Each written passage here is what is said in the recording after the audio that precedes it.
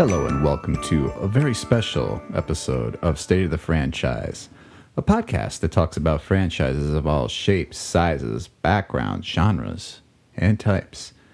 I am one of your hosts, Tom Stadler, here with my wonderful co-host, Mr. Fred Dakin, the jolliest man in the gland. It's the holiday season, so hoop-de-doo and jiggly-puff. And don't forget to put on your socks. You actually took a bit of mine that I was totally playing up. I was going to define, like, if you're not familiar with the holidays, it's the holiday season with the whoop-de-doo. So I've always thought that he said, so whoop-de-doo, but he says with the whoop-de-doo. And I was kind of like, but it's funnier that he says so whoop-de-doo. Like, so what? He's like, the Christmas with the whoop-de-doo and whatnot. And the whoop-de-not, yeah. What is he kind of like, what's his name? With, like, the old Cosby bit.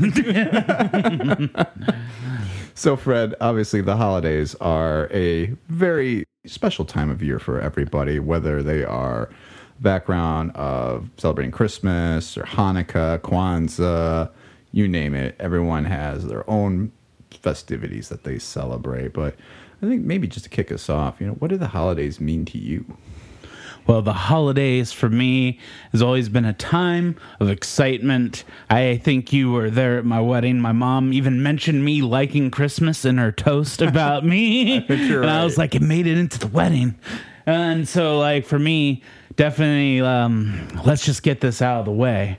I grew up in a small town. Oh, boy. And I was just thinking about this today, and it kind of made me sad and blew my mind.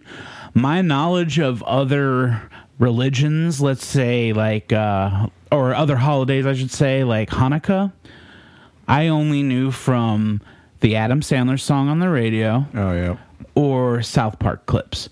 That was my knowledge of other, like, holidays. Like, that it had to come later. Like, it was never taught in, like, my small town.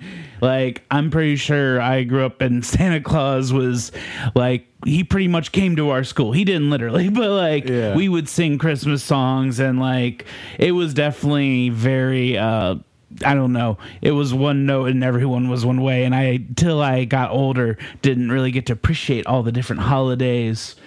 And so now it means a lot more than it once did. But definitely to me growing up, it was all about Christmas. Absolutely. And I think, honestly, we had a very similar kind of circulation in my school district, too. It was very Christmas-centric, but we did have a pretty significant Jewish population. So Hanukkah was always kind of a thing. In fact, one of my best friends when I was 6 years old was Jewish.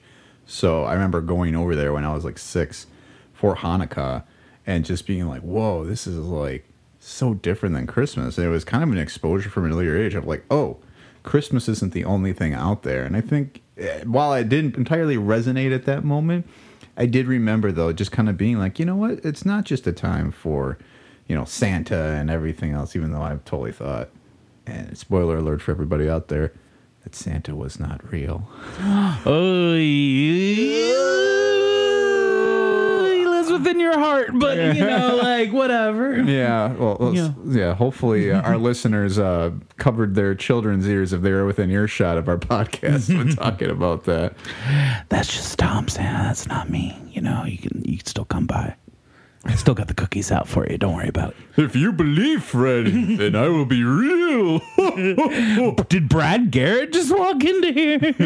Yeah, I'm sorry. It's me all along, Raymond.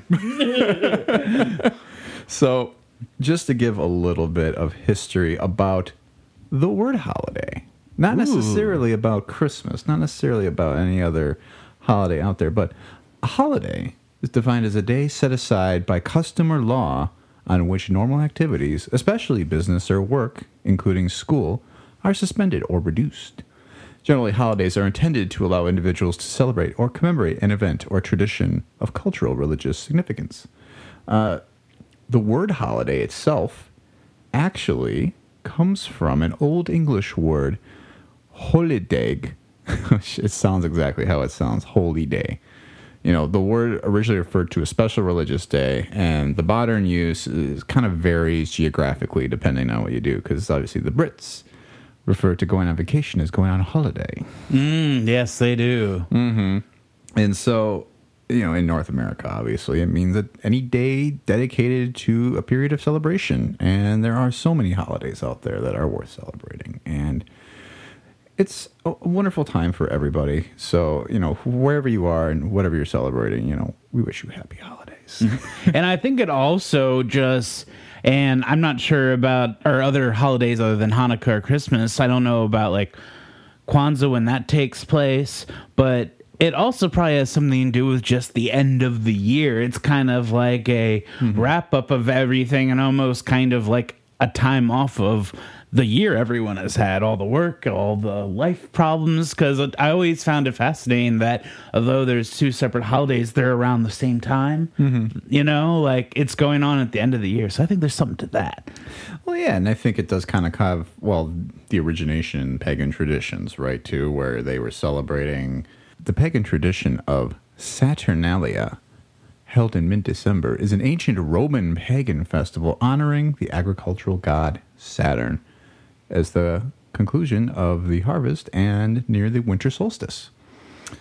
When I think of like pagan Christmas, I think of those like badass pictures of Santa where he's like a woodsman just like walking and he's got a staff. Have you ever seen any art like that where it's like, this is like Gandalf Santa? Oh, I feel like I have kind of seen that. Yeah, like the very old version of Santa. Oh, yeah. Yeah.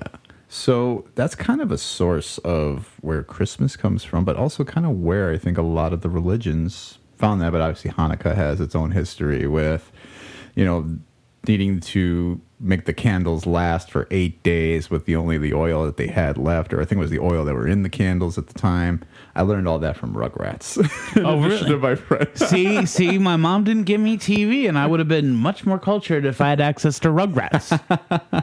But we also can't neglect that Jehovah's Witnesses do not celebrate. I think they celebrate the death of Jesus this time of year, or it's like they honor the death of Jesus, but they don't celebrate it. I have a friend who's Jehovah's Witness, and they like definitely go to church, and they'll like, no, we don't give gifts. Now there's something in your room. They scoot it with a foot. I don't know what that is. But yeah. And so there's so many traditions out there that we want to honor, but really, I think we want to just talk about some of the best parts of the holidays. And Fred, I know one of the things that we wanted to really get into was talking about some of the highlights for us over the years celebrating our respective holidays, which I believe for both of us was Christmas. Yes, it is. Yes. I'm just confirming that I also celebrated Christmas growing up. So what were some of your best gifts that you received, if you had to give maybe like a top 3 or 5? Well, I'll say I just want to give you the breakdown of the situation of the Christmas morning for the gifts. Sure.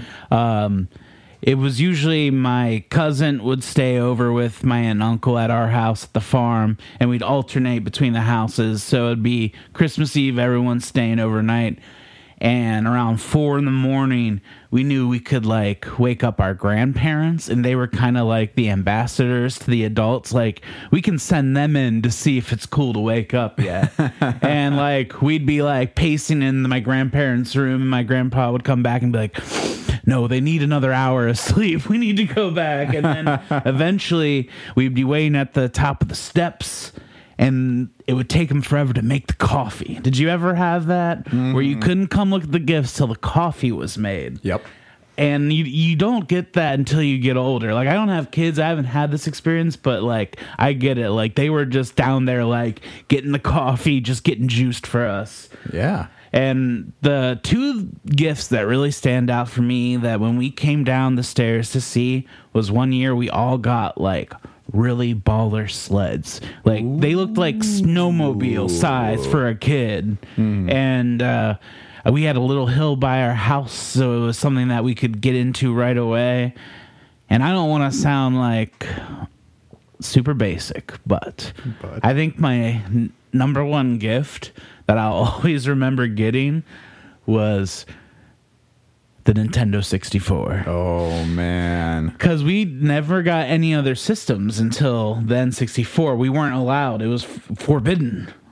But this was the first one, and we didn't even know about it. We opened it up. It was the bundle with Super Mario. And it opened the floodgates for the games the rest of the time. And it was just a glorious moment. Yeah. Now, what about you, Tom? Oh, well, I mean, I certainly respect, one, the sled game. That is a very fun activity to have as a kid, first and foremost, but then to... And dangerous. Yeah. That's how Casper died. He got a sled on Christmas. But didn't he just, like, hang out in the cold for too long and catch pneumonia? Because he was having so much fun on his sled. That is a direct quote. He was having so much fun, he got pneumonia. He's the alternate, like, reality of Citizen Kane, right? Like, I was going to say, like, sleds kind of have a bad omen. Like, there's something going on there. And they're very intense, but very fun. I think that sleds are only worthwhile in the right, responsible hands. Yeah. And You wouldn't just get rid of all sleds, is what you're saying? Like, no, I wouldn't just outright ban sleds, but I would say responsible use of sleds is sensible sled control is really what I'm after. Okay. So the N64 is also a great pick, though, Fred, because I would say perhaps my most memorable gift was, in fact, also the first video game system in my household when I was about 5 years old. So again, around the same time that I had this other friend down the street celebrating a different holiday than me. And kind of learning all about this, because I was also learning about a whole different brand as well. I had cousins who had the Nintendo Entertainment System, and I was like, wow, that's quite the system. But then something else came along. I remember I was walking through Sam's Club with my mom, and there was a big screen TV kind of hung up real high, about maybe 10 feet in the air or something like that, right? Mm-hmm. And everybody could watch it. And there was a little blue character running around on it. Oh, man. And I remember waiting in line to kind of go up and try this game, and it was a Sega Genesis. It was just on sale that year. And I remember turning to my mom and being like, I don't need any other gifts this year. I just want that Sega Genesis. And Christmas morning came along, and kind of like you, I would be very antsy on Christmas morning, but it was usually just my sister and I. I mean, we had family over the night before. We've always had a tradition with my mom's family of celebrating Christmas Eve, or we would get a couple gifts then from my grandparents or whatnot, and then... But Christmas morning, everybody was out of the house, or whoever we were at, we always ended up back at my parents'. So it's just my sister and I, and we would get up, and I remember I would go and wake her up first and be like, "You ready? Are you ready?" And she would always be kind of ready and raring just as soon as she realized what was going on, because she's the heaviest sleeper right now. Yeah, I do remember going out, though, in the living room that morning, and my mom was like, "We're going to open a few gifts, and then there's one for you." And I was like, oh, boy. And sure enough, I got that Sega Genesis, and I loved that thing so much. And I was very sad to learn years later, my parents were having a garage sale, they just casually gave that away, because I had a PlayStation at that point. I didn't need a Sega anymore. Oh, so sad. But alas, I will always have the memory of getting that Sega and playing Sonic the Hedgehog and mastering that game like no other. That's like your Roseberry. Yeah, my Roseberry. Wait, Rosebud? It's Rosebud. I was trying to think of some funny way to get it wrong, and that was the best I could think of. I mean, Fred, I think I know you got to go fast, but maybe that was too fast. I'm no Sonic. Yeah. Well, the second gift, though, Fred, if I had to just pick two, kind of sound like Steve Martin doing the sketch. If I had one Christmas wish this year. But the second one was just as I was getting out of college. So it's sort of a combo Christmas gift, college graduation gift. And so I went to the University of Wisconsin, go Badgers. And they were going to the Rose Bowl for the first time in, I think, about 10, 15 years at that point. And Rose Bowl, very famous stadium that's located in Pasadena, California. Obviously not a cheap trip if you want to go out to south of LA. Right. But yeah, I've talked to my parents. Again, kind of same deal. Like, I don't need any other gifts this year. It's just as long as I can go to the Rose Bowl, I will buy my own ticket. I just need to get out there. And sure enough, Christmas morning came along. All we got was some Badger t-shirts, and they said, all right, we're going to the Rose Bowl. Nice. Yep. And so, yeah, we planned that, and then we left on, I think it was like the week before New Year's Day. Or it was like right after Christmas then, it must have been. So it was fun. The Badgers lost, which was very not fun, but But still, a very memorable vacation and a wonderful Christmas gift that's not too traditional. You just a trip. So, yeah, so that's my gift list, Fred. And if you guys have any gifts out there that you want to share with us this year, we'd be happy to read those on. Yeah, our we'll next take your episode. gifts. Yeah, please send us your favorite gifts to stateofthefranchisepodcast@gmail.com or drop us a line on Instagram at State of the Franchise or find us on Facebook at State of the Franchise with Fred and Tom. So, gifts are always a classic part of Christmas, Fred, but there's another classic part of Christmas that I know you've been itching to talk about, and that is the treats. Ooh, I love some treats. And I know you had a wonderful idea this year, Fred, to do a show and tell. Yeah, so I am a very easy mark with all sorts of marketing that is geared towards holidays or film and television.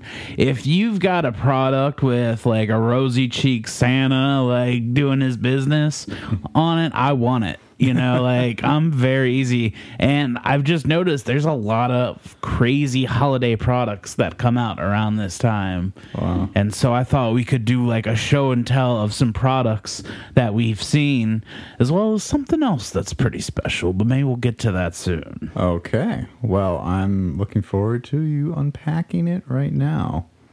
All right. So I went to the store today, and I probably should have gone to the store like 2 weeks ago because I got to say there was a lot more stuff. The new trend with Christmas is everything kind of comes and goes before Christmas is even gone. So I got this stuff. A lot of this stuff was clearance already. First thing I got is some Elf on the Shelf sugar cookie cereal with marshmallows. Wow. Have you ever heard of Elf on a Shelf? Well, I don't know. I didn't have Now anything it's after that. cereal in a bowl? Yeah. So I'm going to just put these here. We can maybe try these after the pod because these are a little harder to... Or we'll have our special assistant. We have a friend of the pod, Jasmine Gonzalez, sitting in the room with us right now. Who is just here to enjoy snacks. Oh, I was going to let you open this. Wow. So Yeah, welcome to open. I just didn't know if we wanted to... I don't know. Cereal was a weird one to start with. I will say, because I was like, I don't know if people are milk people. I'm kind of a dry guy when it comes to cereal. Oh, I don't mind just trying a little cereal with my hands. But why don't you take the honors, Tom? I like that there is like a little comic on the back of this thing. They say they eat fine desserts like cookies and cakes, but the best treat of all is the one Mrs. Claus makes. She uses a gadget unique in design to create elf-sized cereal that's simply divine. That is nice. See, that's the kind of stuff I like. See, I didn't even know that was going to rhyme. I just kind of pretended it was going to, and then it did. Now, I feel Elf on the Shelf is definitely after our time, right? So, it's, like, we've seen it, but I was like a teenager by the time I saw Elf on the Shelf. So, can we talk about that for a little bit? Because I know this is something that we've even talked about a little bit, Jasmine and I, of Elf on the Shelf. People are like, this is a long-lasting tradition. It's like, this thing is less than 10 years old, right? It's got, I'd say, like 13 years. I'm going to peg it at, like, OG Avatar. Oh, good call. Good call. Yeah, like, I feel around that time I was seeing Elf on the Shelf stuff. All right. Oh, he's looking into it. Oh, For me, with my family, we kind of had something that was a little smaller and cool. We got a book called Santa Mouse. And it was a story about a little mouse that hung out with Santa and helped him deliver presents. So we would put a little cheese in the tree for Santa Mouse. Ooh. And there'd be a little gift in there from Santa Mouse. Was that a book? Yes, that's what I'm saying. We read the book, and we got it Christmas Eve. Okay. We read the book, we put the cheese in the tree, and then we got the little gifts. Okay, because I think I remember that. Yeah. Sorry, I was munching on cereal, so I think I missed the part where you said, I read this book. And then but the cereal reminds me of... Did you guys ever have Alphabets? Yes. That's what it makes me think of right now. So I will say... Mm-hmm. I don't love this just because I'm not getting a good sugar cookie taste. Yeah. I did have something that I was going to get another box of, and I don't know if anyone wants any more. I'm closing it up. Elf on the Shelf, by the way, is 2005. I was Picture pretty Book. close. So 4 we're years on off. 17 years of that now. That's a decent length of time, but when does something become a classic? Does it need to be over 10 years old? 20? I think 10 is what you want. I will say, I think Elf on the Shelf, though, is going to be, like, known for by the meme now.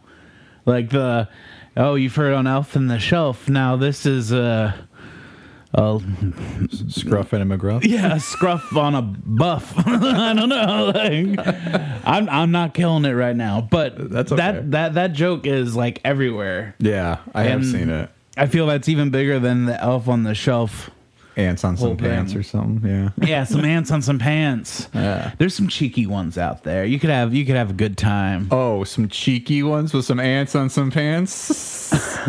So, Fred, I went with a more traditional approach to this. Not just a holiday time, but a holiday treat that we've come to enjoy over the last couple of years. And it's a very a classic Belgian recipe, I believe, is stroopwafel. And stroopwafel... Oh, I'm sorry. It's Netherlands. I'm sorry. So it's Dutch. It's a Dutch, not Belgian. I'm sorry.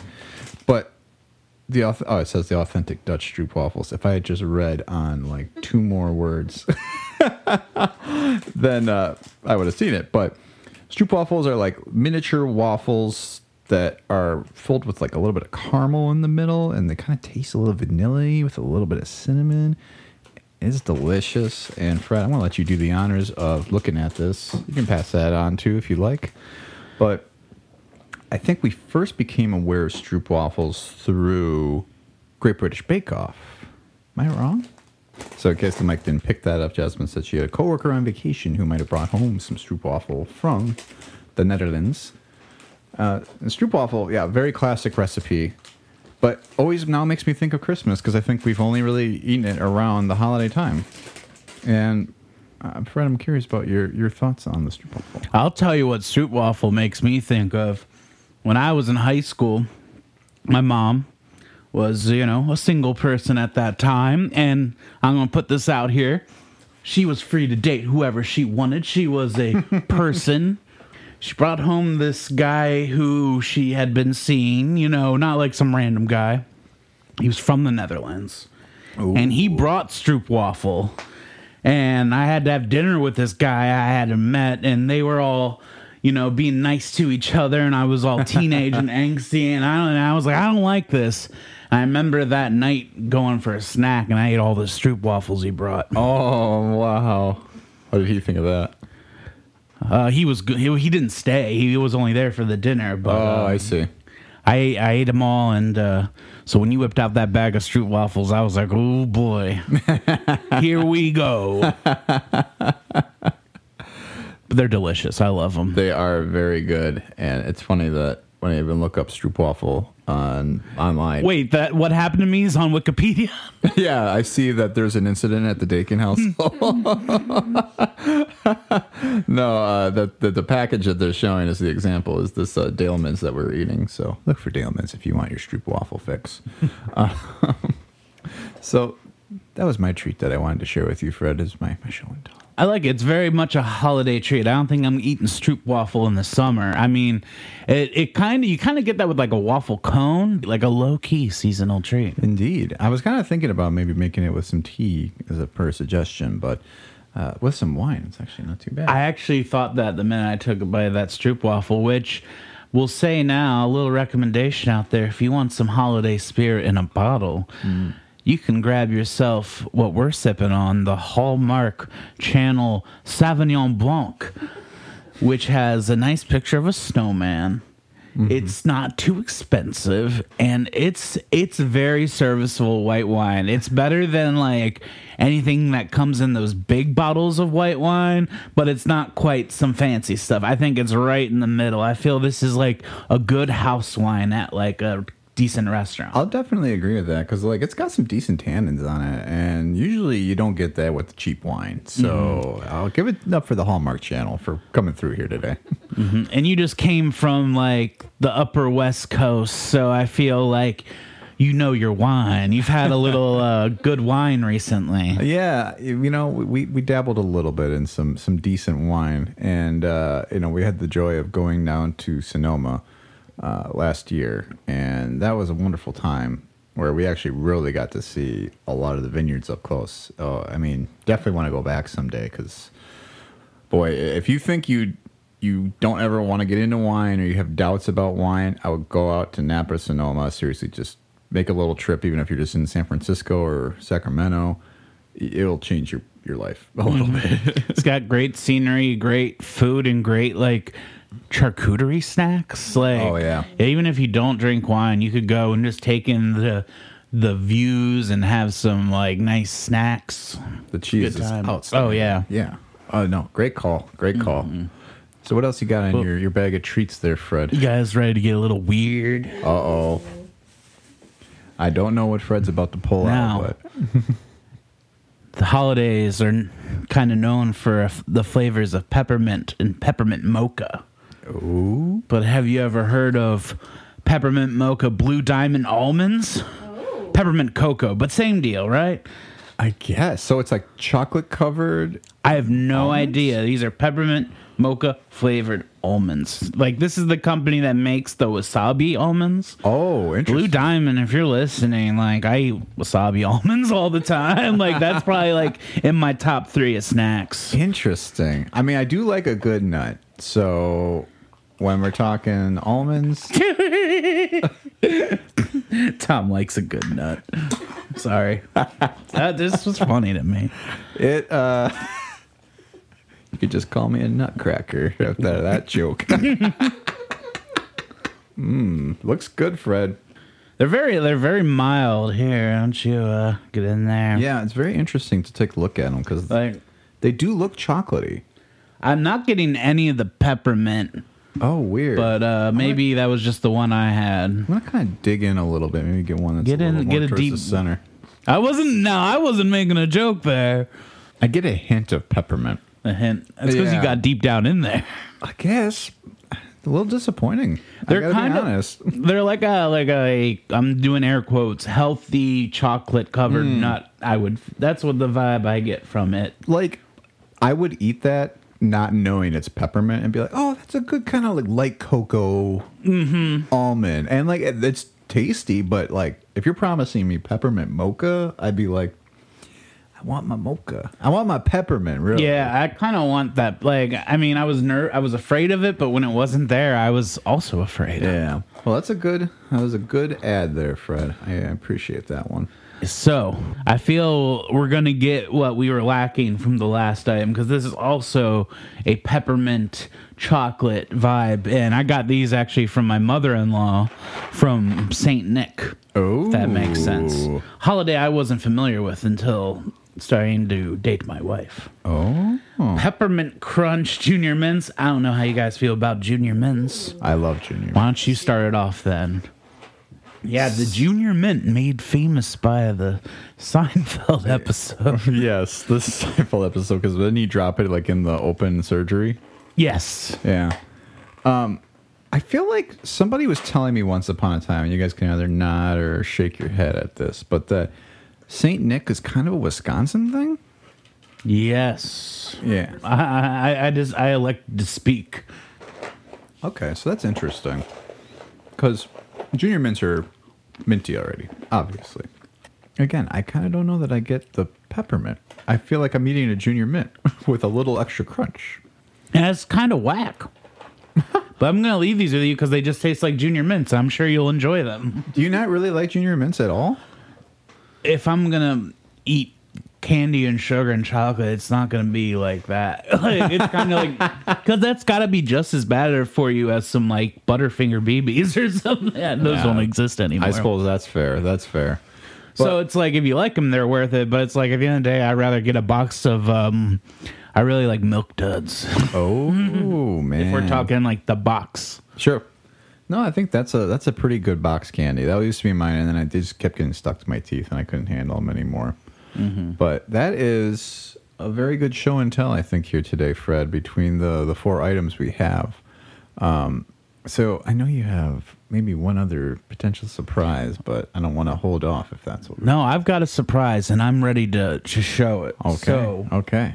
holidays is a great time for baking and other treats like that. I know my family, we did a lot of cooking, and I will say this December I lost my grandmother, so I made one of her recipes, and it turned out pretty good, I think. And I picked up this tin today. It's like a truck with a Christmas tree on the back. Oh, wow. So it's real. I made... They all kind of shifted to one side. I made peanut butter fudge. Oh, wow. Now, it's very rich, so you're welcome to take a whole one, eat up, if you guys want a whole one, split one, but these are for you guys anyway. Sorry, they all kind of went to one side. Very sweet of you, Fred. I appreciate that. That, sir, is fantastic. Yeah, and 0 calories, too. No, not at all. Oh, Your face. I was like, I'm eating that all the night. This is definitely a hefty load, but it's delicious. That's what the holidays are about, though. You eat the thing that is pretty intense. Because I'll lift the veil here. It's mostly peanut butter and marshmallow fluff. But man, it's good stuff. You can taste it, but still, that is very good. Very good. Man, there's nothing that beats a home baked snack. And unfortunately, I did not get a chance to bake of my own this year. No. I'll say I definitely threw out some crazy expectations for this episode, and I was very willing to cover the ground on the treats.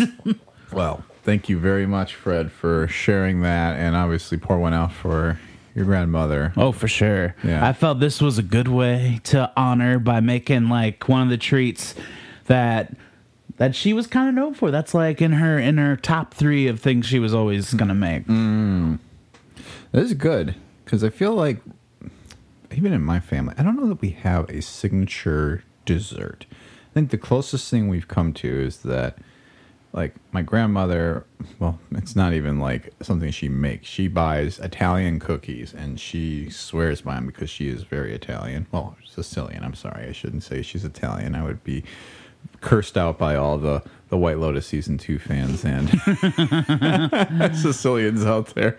But it's definitely something we've come to expect with some coffee on Christmas, and something that I know Jasmine will get to enjoy this year. So Nice. Yeah, we have, what's the bakery by me on Creeks? No, not Krieg's. The one by the Euro stand that does the hot hammer rolls that has the line out the door. Creeks Lakeside Bakery? Is that Krieg's? Yes. Yeah, that place. Anyway, they have they have a bunch of Italian cookies, but they have this signature Italian cookie that's like green and red. Yes. It's very almondy. So Ashley went there to get something for her mom the other day, and I was like, they got those cookies. I want a couple. And she came home with 6 of those. And it was just like, Because I think it's either raspberry or strawberry and like spumoni. something like that. Like, I just mostly, the almond's so strong in it that's kind of the flavor I take home. But like, it's, oh my God. I love it. I love Italian cookies. I think I brought them that one time to the baseball game we all went to, just because I think that's a cool move to show up to like a gathering or party with like the nice store-bought like mix of Italian cookies. Well, and I think that's the best part about an Italian cookie too, is that there isn't just one. There's like a whole little bunch of them, and they're so light and like fluffy that like you can pretty much take them everywhere and just kind of eat them and kind of pick whichever one looks good to you. So Fred, I'll make sure to get you some fine Italian cookies for Christmas, now that I know that you like them that much. Oh yeah, I'm all about it. Yeah, my family would make, like, it was a thing where they would make dozens and dozens of different types of cookies, all different types, and then, you know, they would have these big tins of them that they would separate and break down, and, you know, when they would go to different people's houses, they'd bring, you know, like that tin I gave you, just like full, and that was kind of like a gift for like kind of extended family, and I just know, like, I kind of miss this because we don't have this as much, but just like getting a plate, going over to the like area where there's like all sorts of tins, like popcorn tins full of chocolate chip cookies, like all these different things, and just making like a little plate of all these holiday cookies, pouring some milk, and then going and throwing on like a holiday movie. Like, That to me, like that's heaven right there. That's the sweet spot, if you will. Ooh. And truly, what I enjoy the most too is just that there are like no one sold like holiday cookie. There's no like one sold holiday meal. Everybody does something different. You're talking about hot ham and rolls. That's a very Wisconsin thing. Yeah, and then you have other parts of the country. It's like cornbread. Like they got to have that as their side at Thanksgiving or other holidays. And it's like it's great that everybody has their own local flavors. If you go to Mexico, right, it's like mole, right, that you sometimes have around the holidays. Mm-hmm. Yeah, and this year we're actually trying something different with my family. I think, don't quote me on this, this might change, but my mom and I are talking about, I've been messing around with like pulled chicken or pulled pork like in the Instapot for like tacos. Yeah. And we may do like kind of like a fusion thing where I might make like jerk tacos and Hawaiian tacos, like have two choices. And we might do that instead of like, we're very like basic where we do like the roast meat with the potatoes, which is like, I love that. But I was sending my mom the options and she kind of was interested in the taco idea. And I was like, that's fun to kind of mix it up. I do like that. Yeah. And I mean, we're even doing that this year. We're very much always like have ham on Christmas, but this year it's going to be beef tenderloin, and we're going to cut up some tenderloin and make sandwiches out of that. And so I'm very excited. And my dad always gets into that because he'll just fire up the slow cooker, and my mom will tag team some very good just kind of sandwich plates, and it always hits the spot, really. Yeah, the one thing we always make sure that we do for Christmas Eve, it's strictly appetizers, which I think I've even said on the podcast, my favorite food is appetizers. Like, that's my answer. Like when people are like, what's your favorite food? I just say appetizers. And one thing that we always have are their sausage oyster bundles. Because in Maryland, it's a lot easier just to get a jar of like oysters versus like a can of them. Like they're in the frozen, not the frozen, but like the fish section. You get them out of the ice. And it's just hot sausage, cheese, and oysters wrapped in like a puff pastry. Ooh. And it's just dynamite. That, and I'd say the chocolate bacon wrapped dates with the goat cheese inside. Whoa. Those are the two things that are a pain in the asses to make, but we like, that's what we want. And then I guess like the last food thing I'd say is quiches are huge at our Christmases. Quiche, I don't have enough quiche around the holidays, but I'll always eat a good quiche. We ate good quiches in San Francisco. I mean, you can't find any shortage of good food out there regardless. But, even something that, I'll keep thinking about, even though I don't know that I've had the best one yet, but just having like a sourdough bread, like even like a bread bowl with like some soup in it around the holidays. Just something very warming and satisfying and just hearty about that. And, just like any kind of soup you can get your hands on. I love a good soup. Good chili. It's good chili season, too. For sure. So that will probably bring us to the end of our highlight segment. So as we follow our normal tradition, we get into our coulda, woulda, shoulda. So I thought for this, we could do something fun, because we're always talking about what could happen or should happen or would happen. But what if we were in the bigwig seats? What if we were making the decisions in Tinseltown about the next holiday project? So I thought, what if we could pitch some like holiday movie ideas? And I thought I could kick it off with one. Okay. I'd like to get another Krampus movie. I like the Krampus movie we got, but I feel there's more to that. Everyone knows I like the spooky stuff. But I'd love to see is Robert Eggers' Krampus movie with Daniel Day-Lewis. Oh my gosh. Someone go down to that shoe shop and knock on that door and get his cobbling ass out here and tell him we've got a role of a lifetime. It's called Krampus. Is that what Daniel Day's doing now? Is he cobbling? Yeah, he cobbles shoes in like Italy or something, or France. On. That does seem like a very double D thing to do, or triple D. Yeah. Double DL? Yeah. Dan's a weird dude. But like, then you gotta have like Willem Dafoe as Santa Claus. Yep. Anya Taylor-Joy as an elf. Yeah, he's got his people he likes. Yeah, exactly. That could be pretty fun, especially because it has the Robert Eggers vision to it. And I just imagine it looking like the lighthouse, where you just have like a lot of like dark, shadowy backgrounds, and like Krampus is kind of like creeping around corners. So, yeah, for those who don't know who Krampus is, he is what, the German, like... I believe so. Krampus, he's like a German kind of demon? Something like that. All I know is that if there's the bad girls and boys, he throws them in a sack and he steals them. Interesting. Yeah, Krampus is a horned anthropomorphic figure in Central and Eastern Alpine folklore of Europe. So he scares the children who have misbehaved, assisting St. Nicholas, better known as Santa Claus. Santa Claus, man. Santa Claus, man. We'll get to some Elvis, but yeah, I hope that was an Austin Butler sketch on when he was on SNL. I'm Santa Claus, man. I'm Santa Claus. No, it would be a really. I know this has nothing to do with what we're talking about, but it's a really missed opportunity if they didn't bring Nicolas Cage back for Tiny Elvis. Oh my! And they did a Tiny Elvis and Tiny Elvis Butler.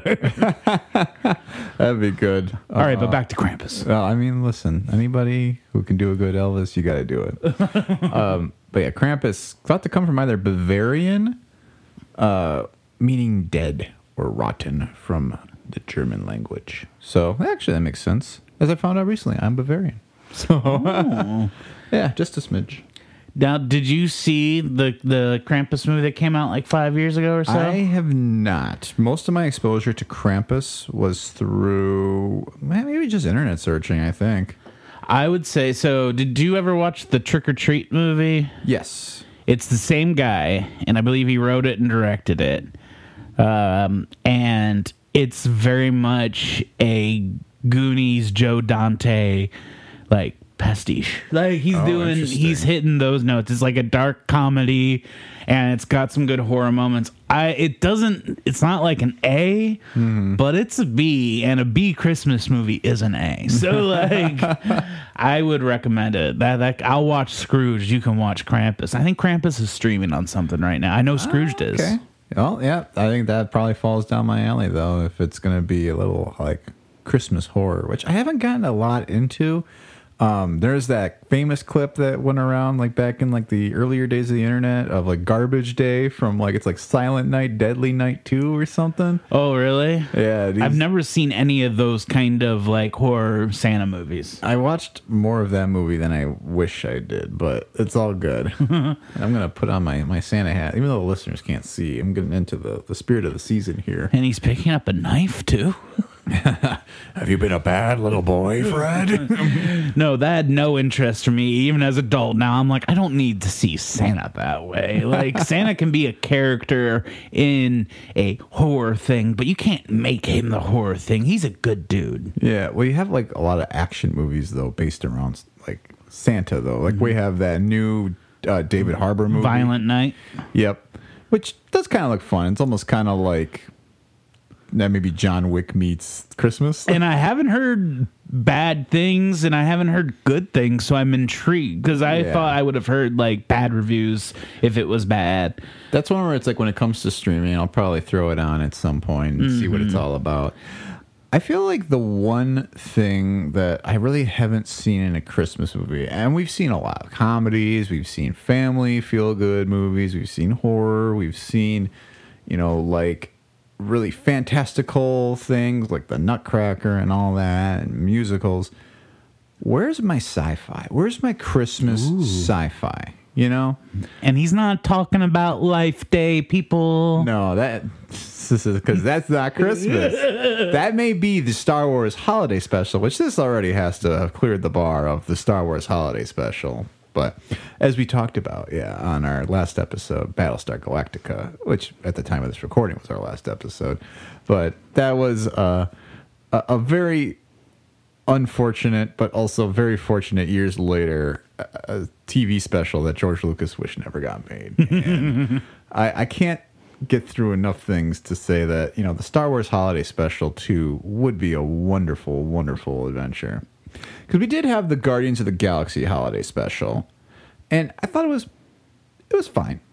I enjoyed liked it. I liked it a lot. You did like it a lot? I did. I'm a softie. I like the Kevin Bacon parts. Everything with Kevin Bacon really resonated because I just like Kevin Bacon in general. I like that they got like a Bacon Brothers jam in there. Yeah. I feel like that was like his like stipulation for me. It was like, I'm gonna play a song. Yep. Yeah, let me play a song, Jim. Come on.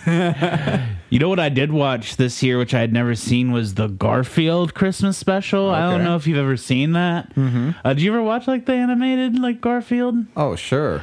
Oh man, I had never really got I had seen a little bit here and there when I was a kid, but this Christmas special was wild because it's like pretty goofy. It's just a lot of him doing his Garfield business, but they go to like John's family's house, and there's like a grandma, and the grandma at one point says that she's like not going to eat anymore because she's eating for two, and I'm like, Grandma pregnant? What's going on?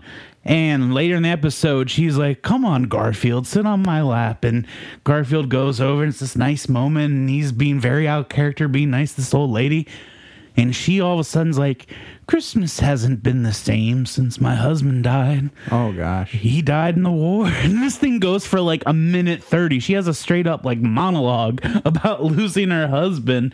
And that's why she was eating for two. Oh, my gosh. And I vaguely remember this holiday special, though. And I like to think that I developed a pretty good cartoon Garfield impression. Okay. Because like there was a song where it was like John was singing about like all the things he likes in Christmas, and then like Garfield was saying shitty things about it. Like John would be like hanging up the tree, and Garfield's like gardening. And it's like putting up the lights, electrical contracting.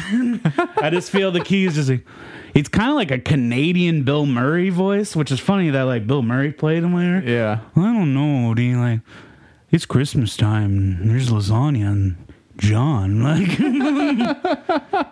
is Garfield? He's voiced by somebody familiar, though, right? Is it Jim Cummings? It's not him. No, this I can't think of his name right now. But what's crazy about him, I learned, is he did the voice of Bill Murray's character in the animated Ghostbusters, as well as Garfield. Okay. He got fired because they said he didn't sound too much. He sounded either too much like Bill Murray or not enough, and they hired Dave Coulier to replace him, and he does like a really like Dave Coulier Bill Murray impression. Right. And then later, who plays Garfield? Bill Murray. Bill Murray. Yeah. Isn't that crazy? Which is another reason to watch Scrooged, because you got Bill Murray. I'd say Bill Murray and Scrooged is kind of the closest thing we have to like a modern commentary about like high like corporate business and media like coming face to face with like Christmas Carol, and like it's like kind of a comeuppance of like those media moguls are just too much, and it almost would be kind of fun to see a redone version of A Christmas Carol in modern day now, because I mean Scrooge took place in 1988. That's 40 years ago now, so almost 45. Well, we'll talk about the definitive Christmas carols later in our episode, but but I want to circle back to your coulda, woulda, shoulda with the sci-fi thing. Now, do you have any like idea of what that looks like? Because I feel the issue with sci-fi is, and what the Guardians of the Galaxy does is, you have a character who's from Earth who has a special relationship with Christmas. Yep. How do you do that with sci-fi? I'm not saying you can't. It's like that's something that you got to work with and make interesting. Well, right? So here's my thought here, Fred, because there's two other properties that I felt have done sci-fi and Christmas, and that was Futurama. They had a whole thing about how they developed a robot Santa Claus that would come and try to hunt down people on Christmas Day. And so it became more of a kind of like a Die Hard type situation. And then you also have Doctor Who, which we covered on the podcast, and we talked about how famous and traditional the Doctor Who holiday special is, and how the Doctor travels through time. But something that I thought would be interesting is like, what if you tried to imagine a society that was like 200 years from now, and maybe it was kind of like in that like Futurama spec of like, it's far enough in the future where like, what does Christmas become? How does it resonate over time? And do the traditions change, and it's almost like Christmas 2525 or something like that, and you just kind of see like how the traditions have gotten passed down and what it's become. And it's like maybe we like shoot presents out of a cannon at people's houses now, or something like that. And I don't know what it all becomes. I don't know what the plot of that movie is, but I could just see it being very kind of RoboCop meets Christmas. Couldn't it like a I love a Verhoeven Christmas. And that could be the title of it. It's almost just like Starship Troopers. I think the opening of your movie could start with Santa sends out a tweet. He says, "Should I step down? Answer this question in the poll. I will follow this poll."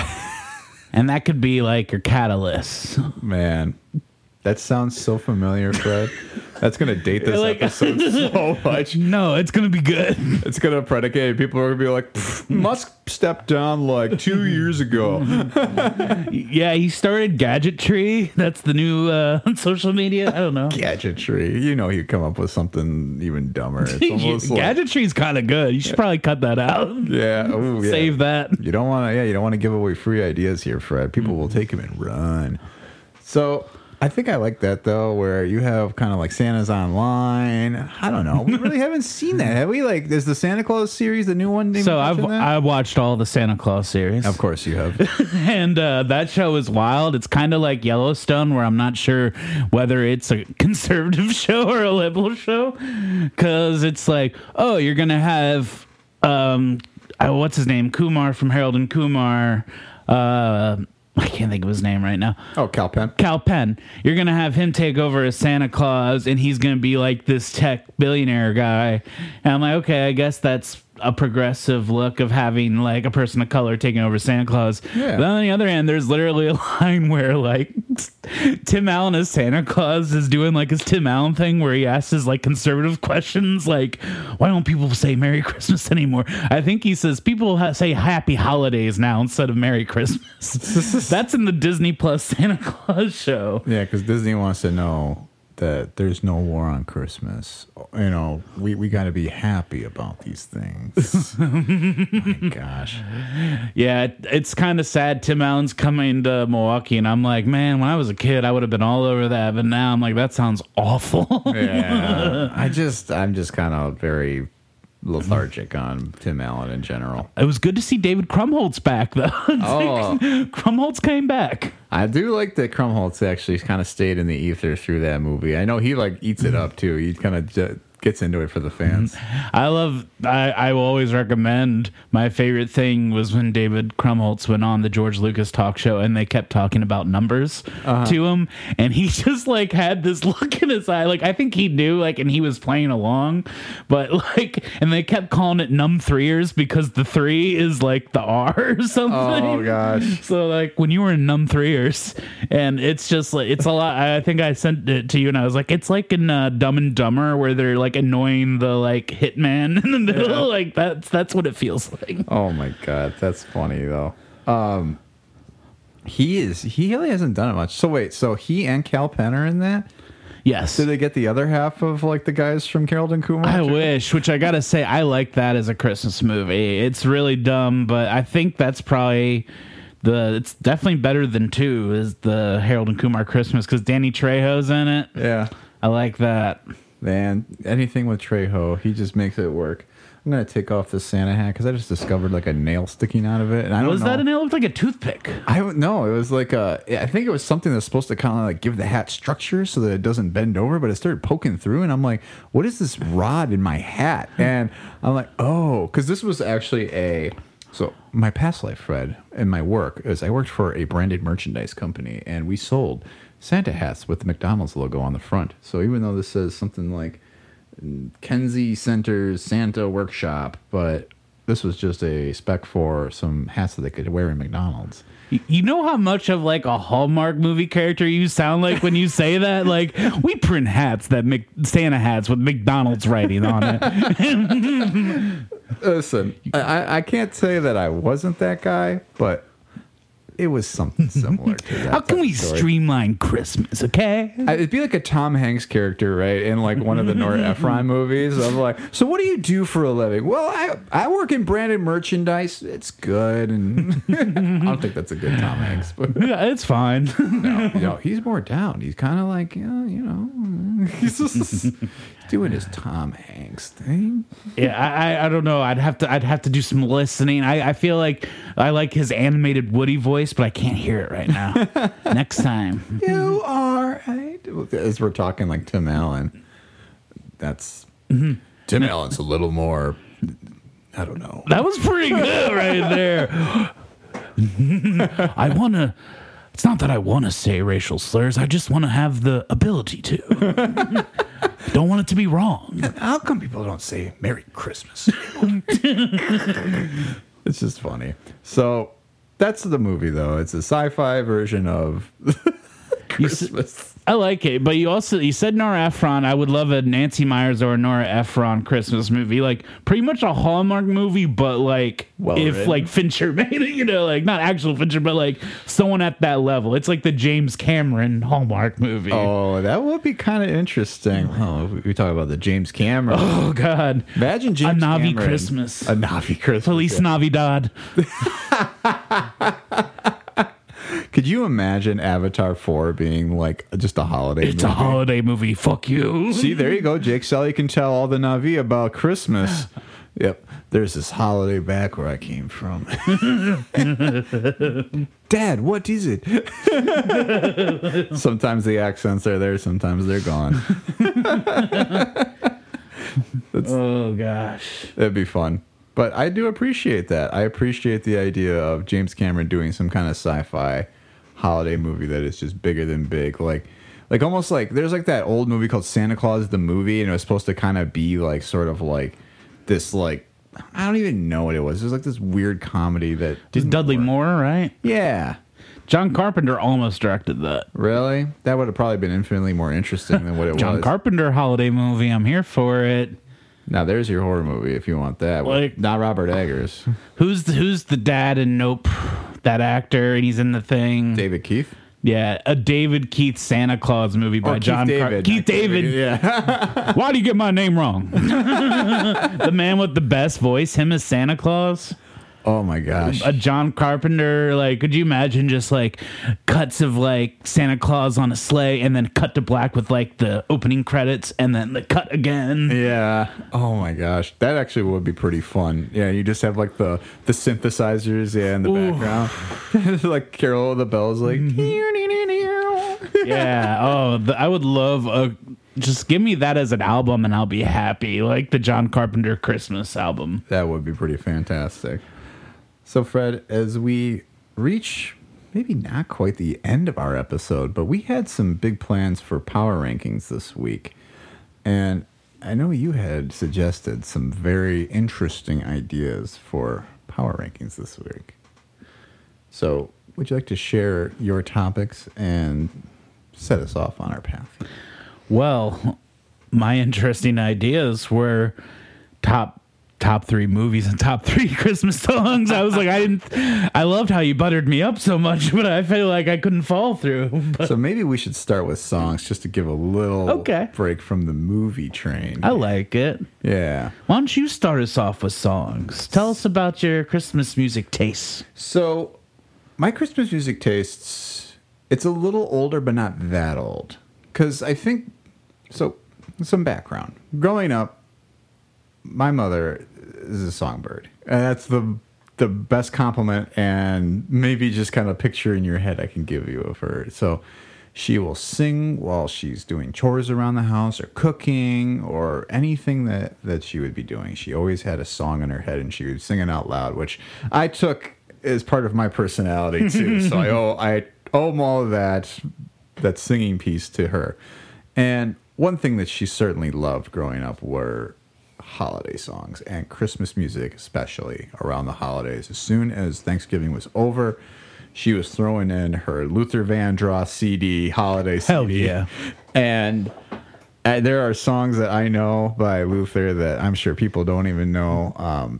But there is a couple songs that she would play over and over from like the Carpenters Christmas album, and I just kind of heard it all. So I heard all this era of the 70s, 80s, 90s, and then the early aughts, and all that music came together. But if there's one that I could definitely say I did listen to more than anything growing up was Son of the King. Oh. And she wouldn't even have to play it. You understand? That was pretty good. That was like a very Austin Butler Elvis. I liked it. Wasn't even trying for that. Still haven't even seen that new Elvis movie. Dude, what are you doing with your life? You got to turn up the subwoofer and throw that shit on. To know whether you want to watch the Elvis movie, you need to watch the first 2 minutes of it, and you'll know whether you want to watch that. I just need Tom Hanks in that German accent. That's what I want most. But I've always kind of been a fan of Elvis growing up. I remember my parents would share the story that like I would always say my favorite two bands when I was a kid was Elvis Presley and the Beatles. And I couldn't have named maybe more than one song by either of them. But Elvis's "Here Comes Santa Claus" is just a classic for me that always kind of gets, because he adds a little extra something to it. You know, it's not just like "Here comes Santa Claus, here comes Santa Claus, right down Santa Claus Lane." It's like "Here comes Santa Claus, here comes Santa Claus, right down Santa Claus Lane." Ooh. You know, it's got like a little extra sauce on it. You know, and like you're like, oh yeah. That's how I feel when I listen to "Don't Be Cruel." Oh. Don't be cruel. Is that where he says, "I'm itching like a man on a fuzzy tree"? No, that's Oh fuck, that's definitely I'm all not- shook up. Yeah, I'm all shook. All shook up is the one that gets me like that, because it's got the "Well, oh, bless my soul, what's wrong with me? I'm itching like a man on a fuzzy tree." Who can you blame when you have such a luck? I'm in love. I'm all shook up. Oh. We're just gonna do Elvis impressions the rest of this. It is like completely like there's Zoomers out there right now. Like, who's Elvis? You talking about like Elvis, the guy in my art class? So Benedict Cumberbatch is the Grinch. I feel like we grew up though with the animated Grinch, so there's that. This is a number 2 for me. I said the other band that I loved growing up were the Beatles, and the Beatles notably had some very good solo careers too. And one song that I think really started to hit me more later in life, after I really went through my Beatles phase in like college and started listening to a lot of their solo stuff, was John Lennon and his song "Happy Christmas." And it's not a reflection of, you know, who John Lennon was as a person, because it's very controversial, I think, and how hypocritical he was talking about peace and be kind of a piece of shit back home. But Peace, more like piece of shit. yeah, exactly.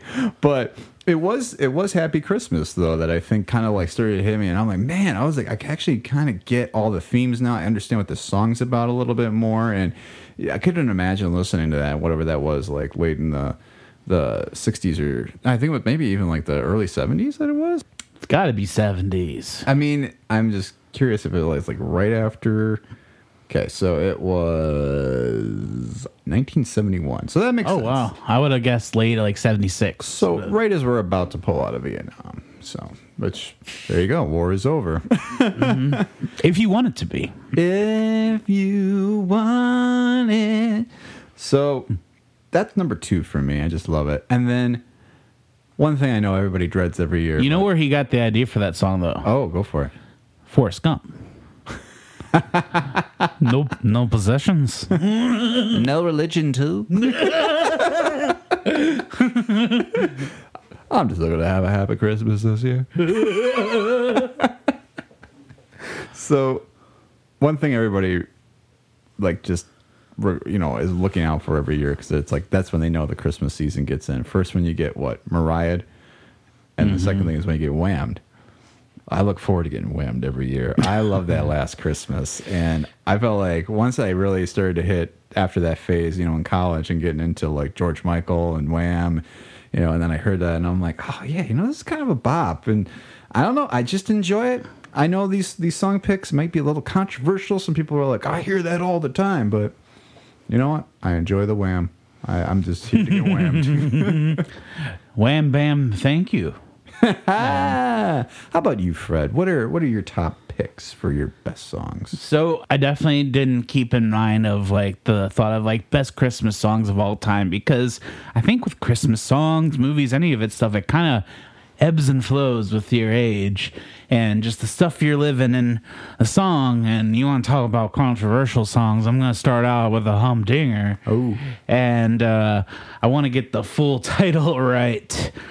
Fairy Tale of New York by the Pogues. I'm not familiar with that melody. Okay. Do a little. They opened the Guardians. It was Christmas Eve. Oh, yeah. And the drunk So that's the Pogues, huh? Yes. And I will say, so when I first heard this song, I heard it on the radio and I liked it a lot.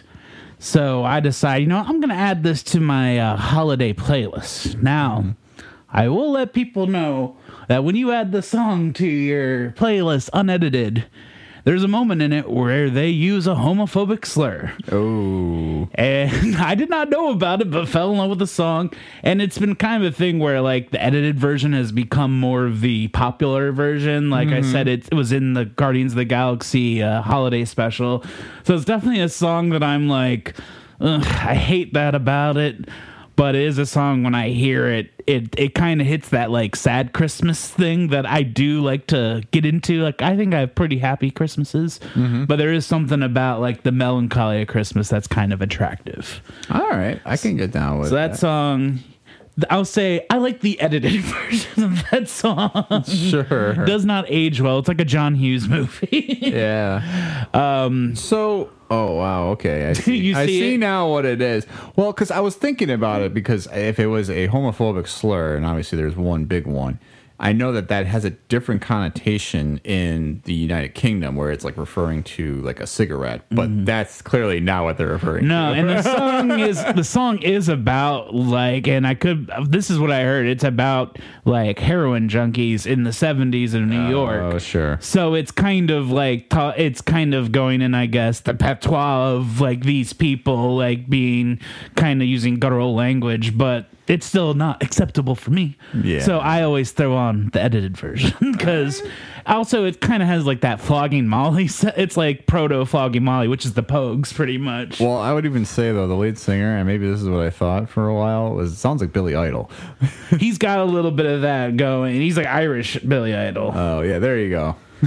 I'm looking what I ended up initially just writing down, because it does change for me. I'll throw these, and I'll have an honorable mention, I think. Okay. For like a throwback, I really like, it's just called Christmas by Darlene Love. That's the Christmas, the snow's falling down, Christmas, I'm watching the mouse.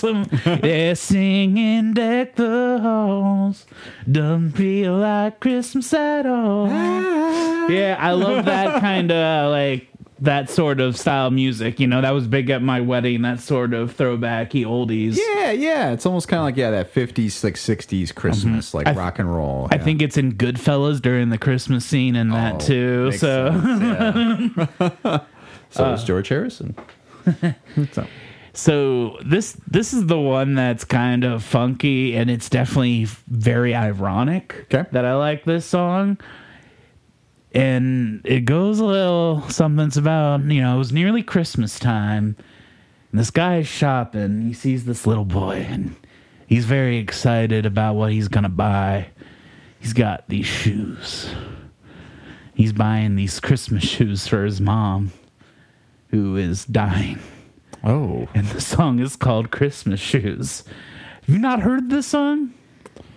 I feel like I would probably recognize it when you played it, but So it's by a band called New Song, and they sound super like ballady 80s. So it's like, it was nearly Christmas time, there I stood in another line. So like when you hear it, you picture like this Poison looking dude like waiting in line, and it's all about how this kid couldn't afford shoes for his mom who's on her deathbed. wow. First of all, buying shoes for your mom, saying. if you're one of my boys, you getting bagged on. Just saying. Yeah. I'm just being a little cruel with this song because it's very melancholy and also very wears its heart on its sleeve. Literally, but yeah. I just remember my best man at my wedding. We used to back in the day, we'd be driving around, be Christmas time, and every time that would come on the Christmas station because when you roll around with me and it's Christmas time, the Christmas station's on, we would just blare it because it's like this 80s ballad, like a Whitesnake song or something. Like, sir, I want to buy these shoes for my mama, please. It's Christmas Eve and these shoes just her size. That's ridiculous, but also very sad. Yeah, it's like, what is this song? And then the whole thing is like, so I threw the money down. I just had to help him out. Like, it's about how, like, hey, there was this time I bought shoes for this kid who was trying to get them for his mom. It's almost surprising it's not Bruce Springsteen, to be honest. It's wannabe Bruce Springsteen. And the song ends with a choir of children singing the chorus. Oh, gosh, I could see that. Okay, I think I recognize the song now. You've kind of sung a couple notes and a couple bars from it, but yeah, I don't know. I was close to putting The Boss on there, but there's something about Bruce Springsteen. Like, I like him. It's his talk singing that kind of drives me crazy a little bit sometimes. Well, that's like my favorite part of the song, where he's like doing a little crowd work in the beginning of the song. Like, everybody get into it, yeah. Everybody been good this year? Yeah. That's not many. Y'all, coming to town. oh, you better watch out. You better not cry. You just hollers it. But you know what? I bet he puts on a hell of a show. I would probably go see it. Oh, I've seen Bruce. Oh, yeah. I saw him. I forget which, because I think it was the U.S. Cellular at the time, maybe. Mm-hmm. And it was super cool. We were like right above him. Mm-hmm. I describe it as like, like the Spider-Man meme where it's like Harry up in the balcony. Yeah. That's how I felt watching Bruce. I was like above him, like, look at him go. Yeah, like, look at that man. Look at that boss have his way with the crowd. And then, of course, I recognized that I wasn't watching the show at the time, but Sil from The Sopranos is the guitar player, which he's got his bandana, Stevie Van Zandt just rocking, and then the drummer's that other guy. Yeah, Weinstein, right? Yeah. So it was cool to like, oh, I know those guys. Oh my gosh. Wonderful. So, Fred, we got through our top songs here, but I know one thing we also wanted to do, as we just talked about, was the top movies that we have. And I have a little game for you in order to share my top movies this year. So it's a trivia game, if you will, based around the movies. And the movies. The movies. Santa Claus is coming to town. Bring him back. I don't know, just in general. I don't know. So I figured I'll start, and then, or maybe you should start, and then I'll go through mine, and then I can quiz you on each of the movies that I picked. Okay, so I'm doing my movies first. Yeah, go for it. So again, I'm doing what's really hitting for me these days, and this also rolls into my honorable mention. Okay. And I'll name the movie with the little song from the middle of it. Okay. It's about singing songs with the choir, singing on the fire. Yes, wherever you find love, it feels like Christmas. The Muppet Christmas Carol. It is the season of the heart. So that's a great pick because I love that movie. I didn't make my list, but I have to talk about the fact that they cut like one of the best songs and like also the saddest song in the movie. Well, I sang the best song, but yes, one of the good songs. Yeah. Just like, I'm like, well, you're missing the whole subplot though of like when his girlfriend leaves or his fiance. White? Yeah, I think this is the fiance. Okay. Yeah, and it's just like, I'm like, but then what, are kids even getting the point? And just like, and there she goes. There's no Muppets here. Yeah. See, if his wife was like that big, like carpet looking dude, that'd be pretty cool. What is his name? Snookums or Sweetums? Sweetums. Didn't we have to look that up on this podcast? I think we did. Actually, I can't remember his name. I think I called him Snookums then. Snookums. Sweetums is my favorite Muppet that I don't know his name. The love is gone. But I love Michael Caine in that movie. I love a lot of the songs. Like, you can tell I don't know all the words. Cold wind chills you to the bone. Yeah. My favorite thing about Michael Caine from that is he said that, like, you know, he didn't act like he was talking to Muppets. He acted like he was like performing against real people because he just couldn't feasibly do it otherwise. And I think the person who falls into that trap is Tim Curry in Muppet Treasure Island. 'Cause he's like, he realizes he's in a Muppet movie. Well, he's part Muppet, I feel. just like, listen here, you young boy. I had roll into my number 2 option. I had Home Alone 2 on last night. Oh, speaking of Tim Curry, there you go. That's why I brought that up. I think Rob Schneider is really funny in that movie. Rob Schneider's a guy who doesn't really do it for me, but he's kind of good as like the sniveling, money grubbing like guy that works there. Yeah, right. The bellboy or whatever, or bellhop. Yeah, he does like like the money finger thing with the gloves. It's pretty good. It is. It's a very subtle role, and maybe that's why it works for him. Yeah, my number 2 choice is Home Alone 1, because I think that movie just fires on cylinders. But I will say, last night watching Home Alone 2, this was the year I really felt the quality difference between the two. Oh, sure. Which before it was always like, when you're a kid, oh, there's just 2 Home Alone movies and they're both great. There's no more to talk about. Right. I still enjoy 2, but I was watching it this time, and like, there's like the scene where he's in the choir singing and they're messing with him, and I'm like, this is just not good. Like, Right. see, they need that James Cameron sequel approach. It was the Force Awakens of the Home Alone universe.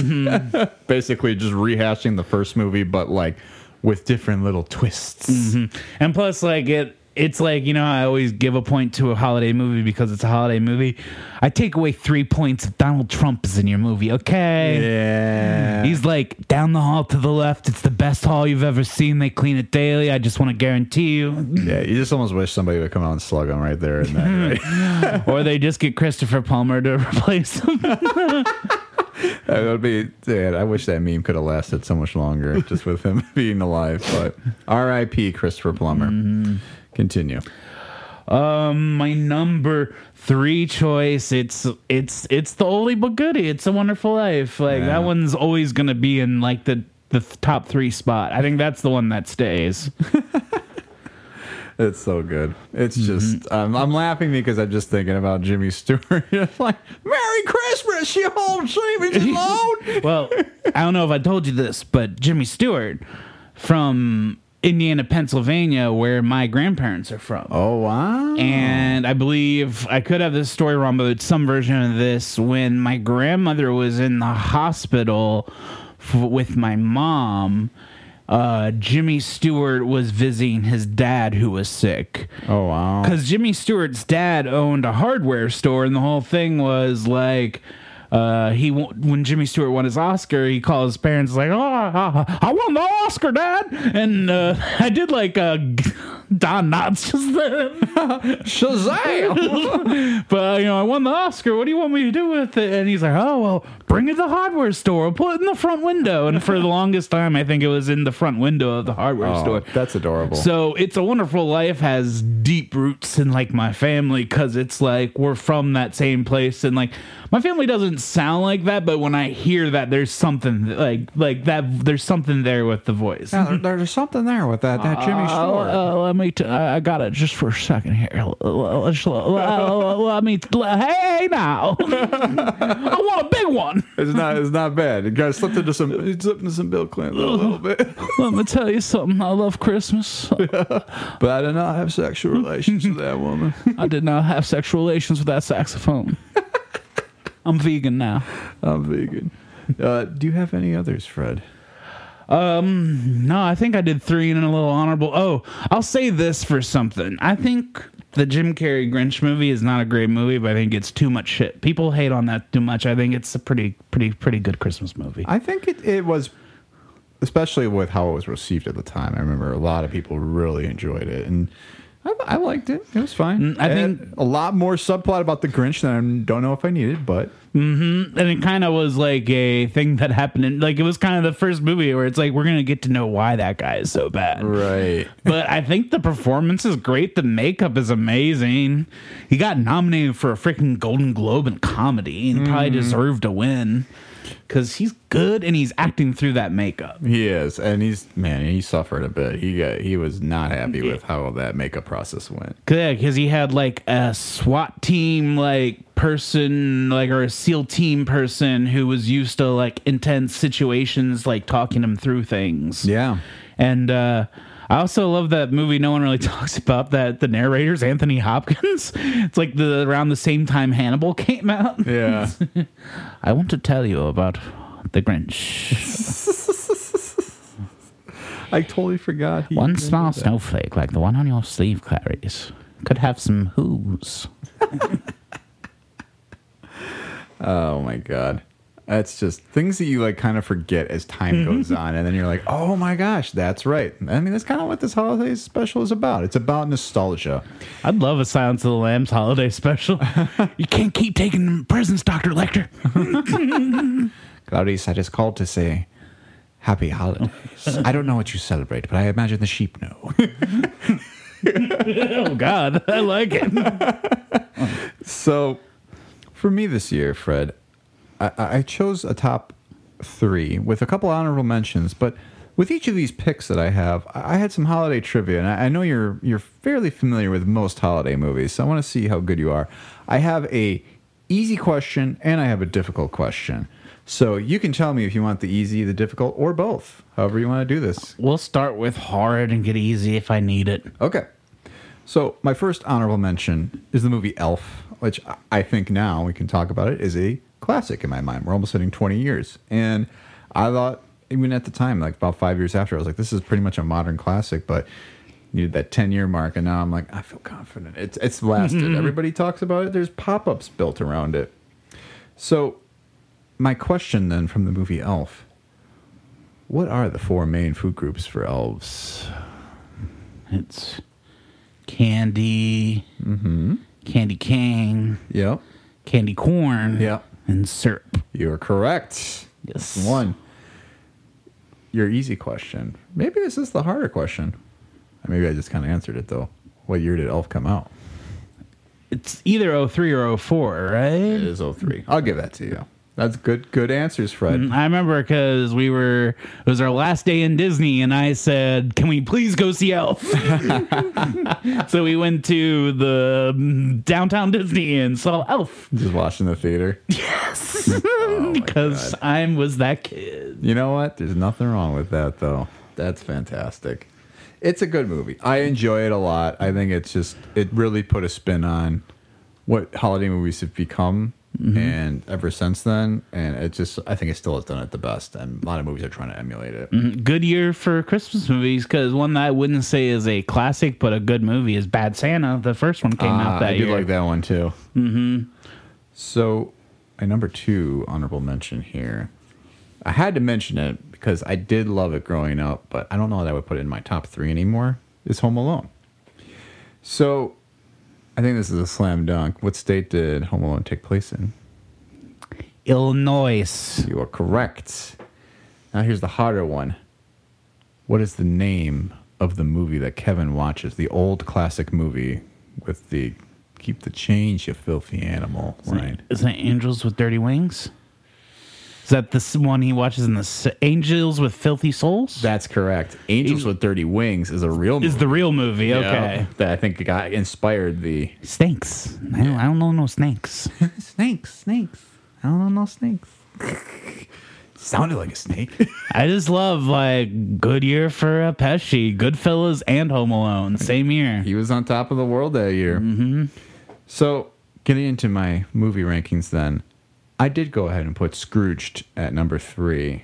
It is one that I didn't watch a lot as a kid, but I found later in life, and I really enjoyed it just because, A, Bill Murray, but B, I don't know. I thought it kind of hit on all the notes of like, this is kind of a good takedown of capitalism while being a very funny movie.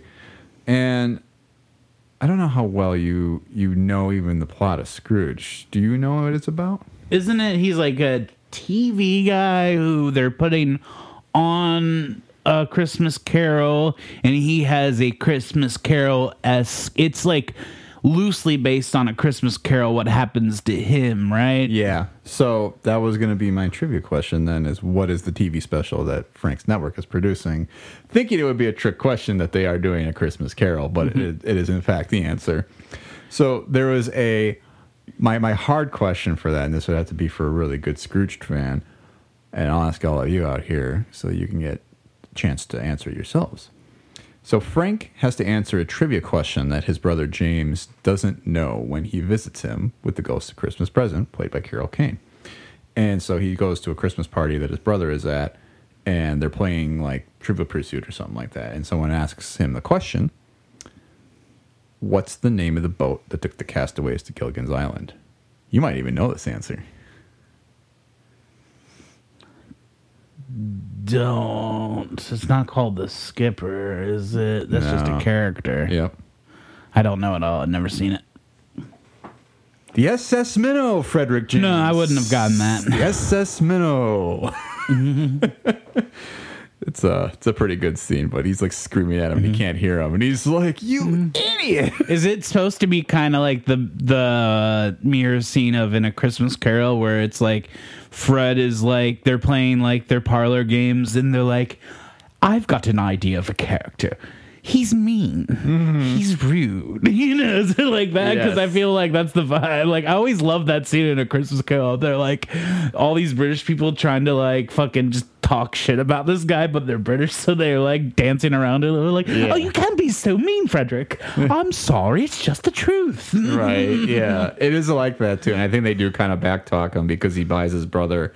He has his secretary buy his brother a towel, and like it's like that's his Christmas gift, and so he has to kind of come to terms with that. And the Coast of Christmas Present lets him have it, which is pretty great. So my number 2 then is the movie Christmas Vacation, which was one I also grew up with, and we watched a lot, and it felt like a lot of people didn't know about it for many years, and then suddenly kind of like late aughts, early 2010s, it was on TV, and people were like, "Oh, this is so funny," and everybody started watching a lot more, but I felt like we were on the cusp of that a little bit. So Christmas Vacation, though, just endlessly funny, great John Hughes written script. So 2 John Hughes, actually 3 of them now on the list, because he wrote Home Alone 2 as well, right? He wrote, I don't know if he wrote 2, he probably did. He wrote a lot of stuff. Like, he wrote Drill Bit Taylor under a different name. Oh, wow, that's funny. That was like one of his last movies. Do you know who that Christopher Columbus was supposed to direct Christmas Vacation? Yeah, and someone, how about that for a trivia question? Who might have given him problems? Was it Jason Paladecki? I can't think of it. That's not his name. Beverly D'Angelo? Yeah, no, obviously it was our... Was it Steady Hand Juliette Lewis? No, we all know it was Chevy, and Chevy is always a problem, but I think the vacation movies are one of the very few instances where Chevy is at some of his funniest, and if you can just accept the art and not how much of a dick he is. Well, he plays the motions in those scenes, which makes it work. Yeah, he is just, and it's mostly just because it's a goof on him almost the whole movie, right? It's like he's an idiot who just happens to like have enough disposable income to make these things happen. But he's got that scene in the attic though, where he's really good. I will say, I think he's great in that, where he's watching the home videos and like his like wife's robe or whatever it is. Yeah, and you got that good Ray Charles song playing. Yeah, The Mess Around? Wrong holiday. Do the mess around. No, it's like that song. He's like, it's like, what a wonderful feeling. Oh, yeah. Fred, we should record a Christmas album. I think it'd be good. It'd be good. That'll be next year. Yeah. Give me a moment here. Okay. So speaking of a Christmas song, so I've got my old podcast buddy, Isaac. I messaged him a little while ago because I was like, it'd be nice to have a Christmas song for the episode. Hold on, I'm going through here. Okay. So he took care of my cats while I was out of town. That's just the background. So I was just getting back from Maryland. Just got back. Thanks for checking on the crew. Also, may need a new instant holiday song classic if you have time. So, if you could write one, that would be great. No pressure. Just looking for Mariah level. He says, haha, okay, I'll get right on that. Why do you need a holiday hit? I said, I don't know, might be good to never work again. I don't know. We could just coast. He's like, haha, that would be awesome. And I said, maybe something about wrapping paper. I don't know. He was like, we can work on it. And I said, I don't know. I'm more of an idea person. I don't want to do the Mariah work per se. He's like, ha, I'll write it, but I can't sing like Mariah. And I said, auto tuna BB, because I had some holiday drinks at that point. Yeah, I think the conversation speaks for itself. My goodness. So I feel like that's an accurate portrayal of what it's like to be in a like constant text with me. You're in these conversations with me. Yeah, I do like the inside baseball on how the song that is eventually going to get written came to be. You'll hear it first about what it's about. Is it rapping? About wrapping paper? I'm gonna rap. Why do we always do like the basic like late 80s, early 90s rap? Like, my name is Tom and I'm here to serve the presents I want every day. The presents I want every day. I like that. Yeah, but it's like it's never like like the modern like rhythm. It's always the horrible 80s cheesy rhythm. So back to Christmas Vacation. My trivia question for you: what does Clark get in the mail for his Christmas bonus? Jelly of the Month Club. Yeah, that's correct. Do you want the easy question too? Sure. Who are the actors that play Russ and Audrey in this movie? I already said them, right? Isn't it? It's Big Bang Theory guy. The name I keep wanting to say is not the right. I keep wanting to say the Supernatural guy, Jared Padalecki, but he has a similar name. What is that name? It's Johnny Galecki. Johnny Galecki. And then Juliette Lewis, right? Correct. I knew she was in. Yeah, that's probably definitely my favorite of the kids. Definitely better than what's his name. Oh, Anthony Michael Hall. yeah. It was weird when he had that like monologue at that bar in the first Vacation. Oh, yeah. He was all like 20 years ago on this day, Michael Myers. Oh no! Don't want to think about Halloween Kills right now. I did watch Edward Scissorhands this year, and I think he's pretty good in that. He's in that movie? I don't even He's remember. the swole ass boyfriend in that. Oh, so that's when 'Cause- he was on his like, I'm not a nerd anymore phase. But he still has like the face of like young Anthony Michael Hall, but he's like kind of a built dude. It's kind of Yeah. funny. And then he becomes like unrecognizable once he gets like thick. Yeah, he looks like in this period he kind of looks like the Honey I Blew Up the Kid because he's got like this baby face and this big body. That is fun.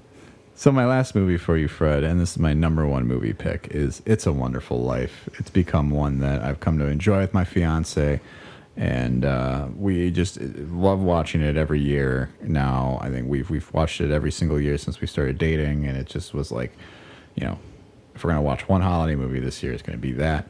I did have another honorable mention too. My family grew up watching White Christmas. I still enjoy that. I would put it top 10, not top 3. So That one I feel I've only seen like little pieces of. It's like a musical, and Yeah. it's Bing Crosby and some other person. Danny Kaye. Danny Kaye. Yeah, which great line in Christmas Vacation about that. It's like, we're gonna have the happiest Christmas as Bing Crosby dance with Danny fucking Kaye. Like, but I need an aspirin or I need an Advil. where's the Tylenol? One of those. But It's a Wonderful Life. So your hard question here, Fred, since you now have shared what a meaningful movie this is for you and your family.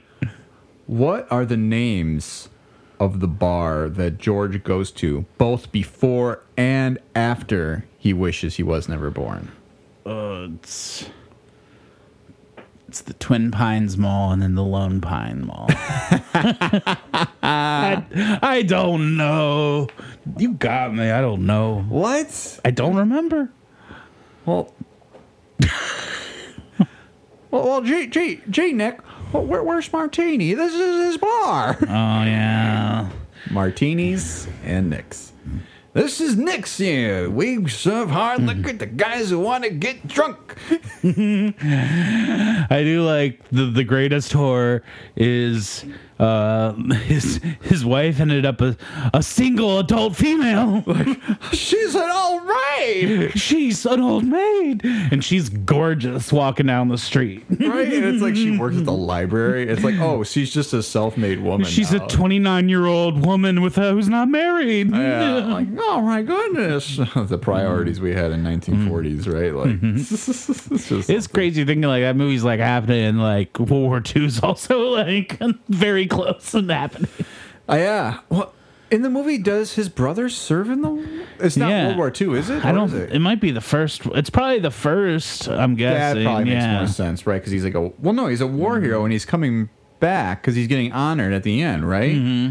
Okay, I'm looking it up. It's a Wonderful Life. I really like the part at the dance where 1946, so the war would have been. It is World War II. I like when the pool opens up. Oh gosh, that's so funny. They're like dancing like right close to it where they fall in. Yeah, like there's that great shot where they get like right up close to it, and yeah, That's good. The movie. The movie. I love the look of the city at the end where he's running like a madman. And people always like, I know like in my family, I remember taking my great-grandfather to see Castaway because they were like, well, Tom Hanks is kind of like a Jimmy Stewart. And at the time, like I was like, oh yeah, whatever. And then now I'm thinking about it, I'm like, not really. You know who I think is the closest analog to Jimmy Stewart today? Like, who gives me his vibes is Nick Cage. Oh. I think Nick Cage, like, especially in The Family Man, is very Jimmy Stewart. Oh, I haven't never seen The Family Man. But Family Man is like one that's like, I'm not going to say it's an amazing movie, but that's a good holiday watch. That and I would say is a double feature of like middling Christmas movies that are like kind of adult centric, or that and The Preacher's Wife with Denzel Washington. okay. My introduction to Denzel. that's an interesting one to get in on Denzel. like that. Right? Very un-Denzel movie, but Yeah, I think mine was still probably Training Day. That was probably what I much better way. That's a much better way, for sure.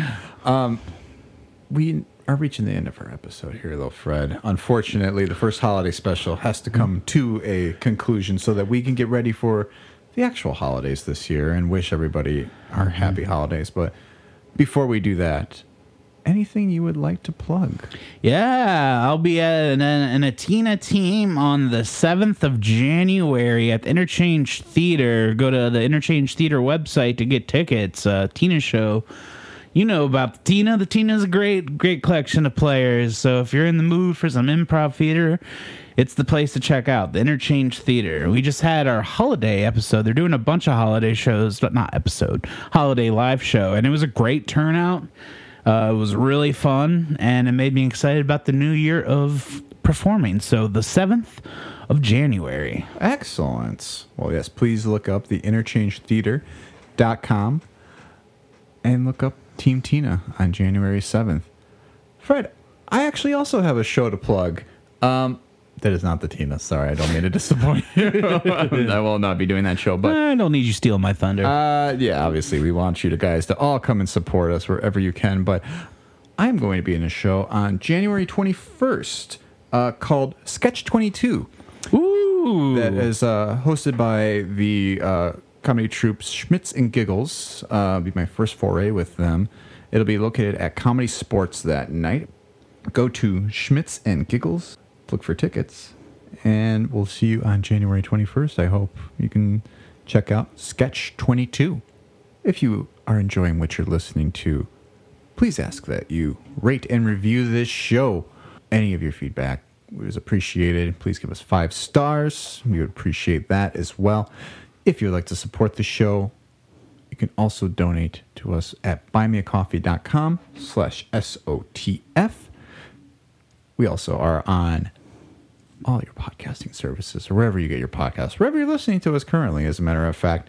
We mentioned a couple social media apps earlier that we are on. We are also on Twitter. That is at SOTF Pod.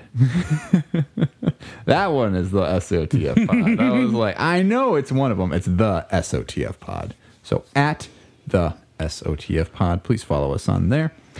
And stay tuned. We're going to be taking just another short little holiday break to actually enjoy the holidays this year, but we'll be back shortly after the new year. So in a couple weeks, you'll find us again, where we'll have a whole brand new slate of episodes for the new year. We have so much exciting stuff coming up that we're really excited to share with you guys. Yeah, we got to plan out some episodes. And if we can't think of something, I'm sure we can just wing something. And if you're feeling like you can't just wing something, Fred, we'll just come up with something freaky fast. I like it. Yeah. So we'll see you next time, and happy holidays to us from State of Fringe.